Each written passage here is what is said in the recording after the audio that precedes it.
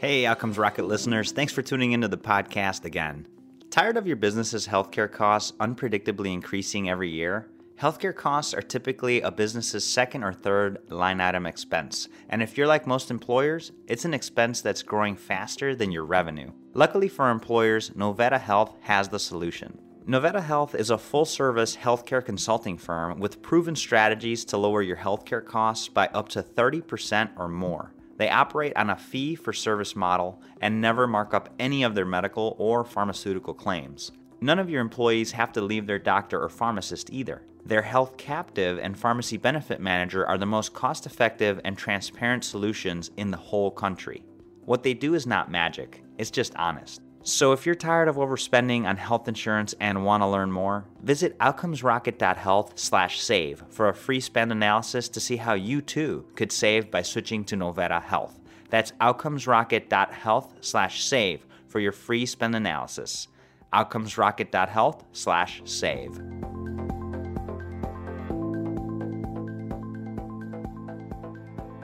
Welcome back to the podcast. Today I have the outstanding Dr. Saya Nagori.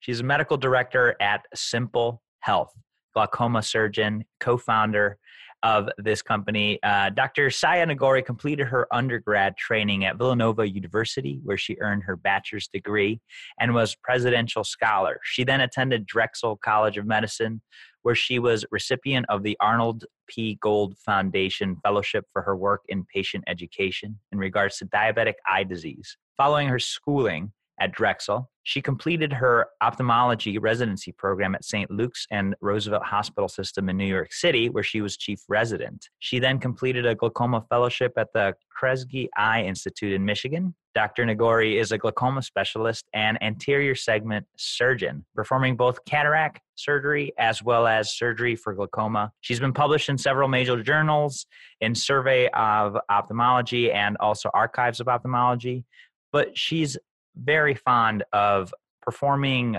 business that will help patients that are not as sick, patients that need services that aren't in the normal healthcare setting. And so I'm excited to dive into some of her experience in the traditional healthcare space, as well as some of the work that she's innovating in. So Saya, I just want to welcome you to the podcast.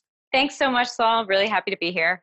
Absolutely. Now, tell me something. What got you into the medical sector? So I think it was just predestined from when I was younger. My family is full of physicians, and my mom particularly had a lot of health issues when I was younger. She had rheumatic heart disease. She had a Whipple for pancreatic cancer, which happened to be a non-life-threatening pathology, and she is still alive and well. Then she had a pacemaker placed. So I have just been in and out of the hospital through her, and have really had some amazing physicians who have helped my family specifically. And so I've just been around medicine my whole life. Yeah, sounds like it was something that just got you from the beginning. You were positively affected with all the work they did with your mom, and you're like, man, this is for me. Yeah, exactly. It didn't seem like there was anything else that I was going to do. Love it. So Saya, now you're diving into entrepreneurship and with your work at SimpleHealth. What's a hot topic that you think needs to be on health leaders' agenda today, and how are you guys approaching it?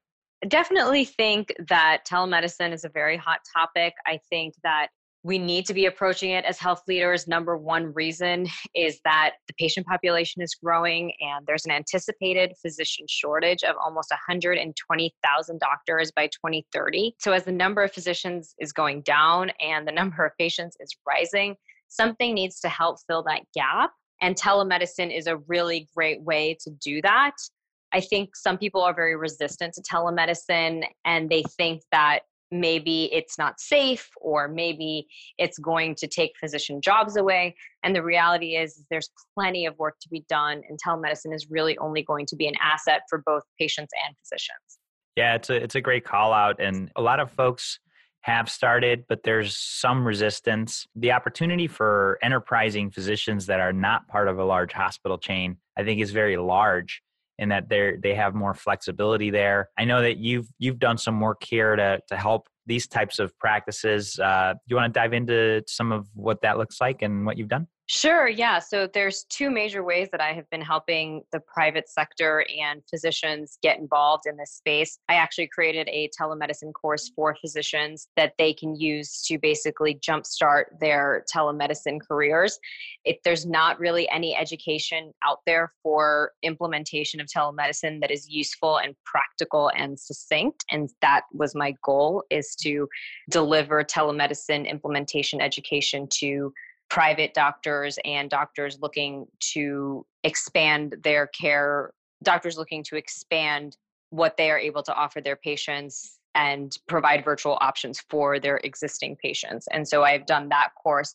And then on the entrepreneurial side, me and a few other entrepreneurial physicians, as well as telemedicine physicians, are hosting an entrepreneurial conference for physicians in New York in April of this year.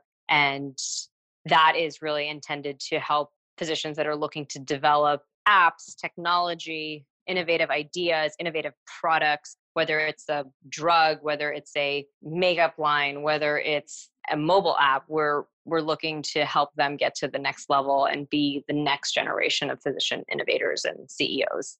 Love it. Always finding ways to make it more lean, make it more practical.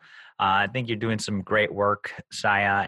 And so tell us an example of something you've done so far to help improve outcomes and improve efficiencies by doing things differently. So specifically, I can talk about SimpleHealth, and we were originally called Simple Contacts because we started with vision exams. And we can now confidently say that we have had over 1 million patients use the app. And over 3 years, we have had 0 adverse outcomes from patients using our vision exam for contact lens renewal. So just to give you some background, contact lenses, when used correctly and when taken care of and removed appropriately and put in appropriately and changed at the right time, are a very, very safe device.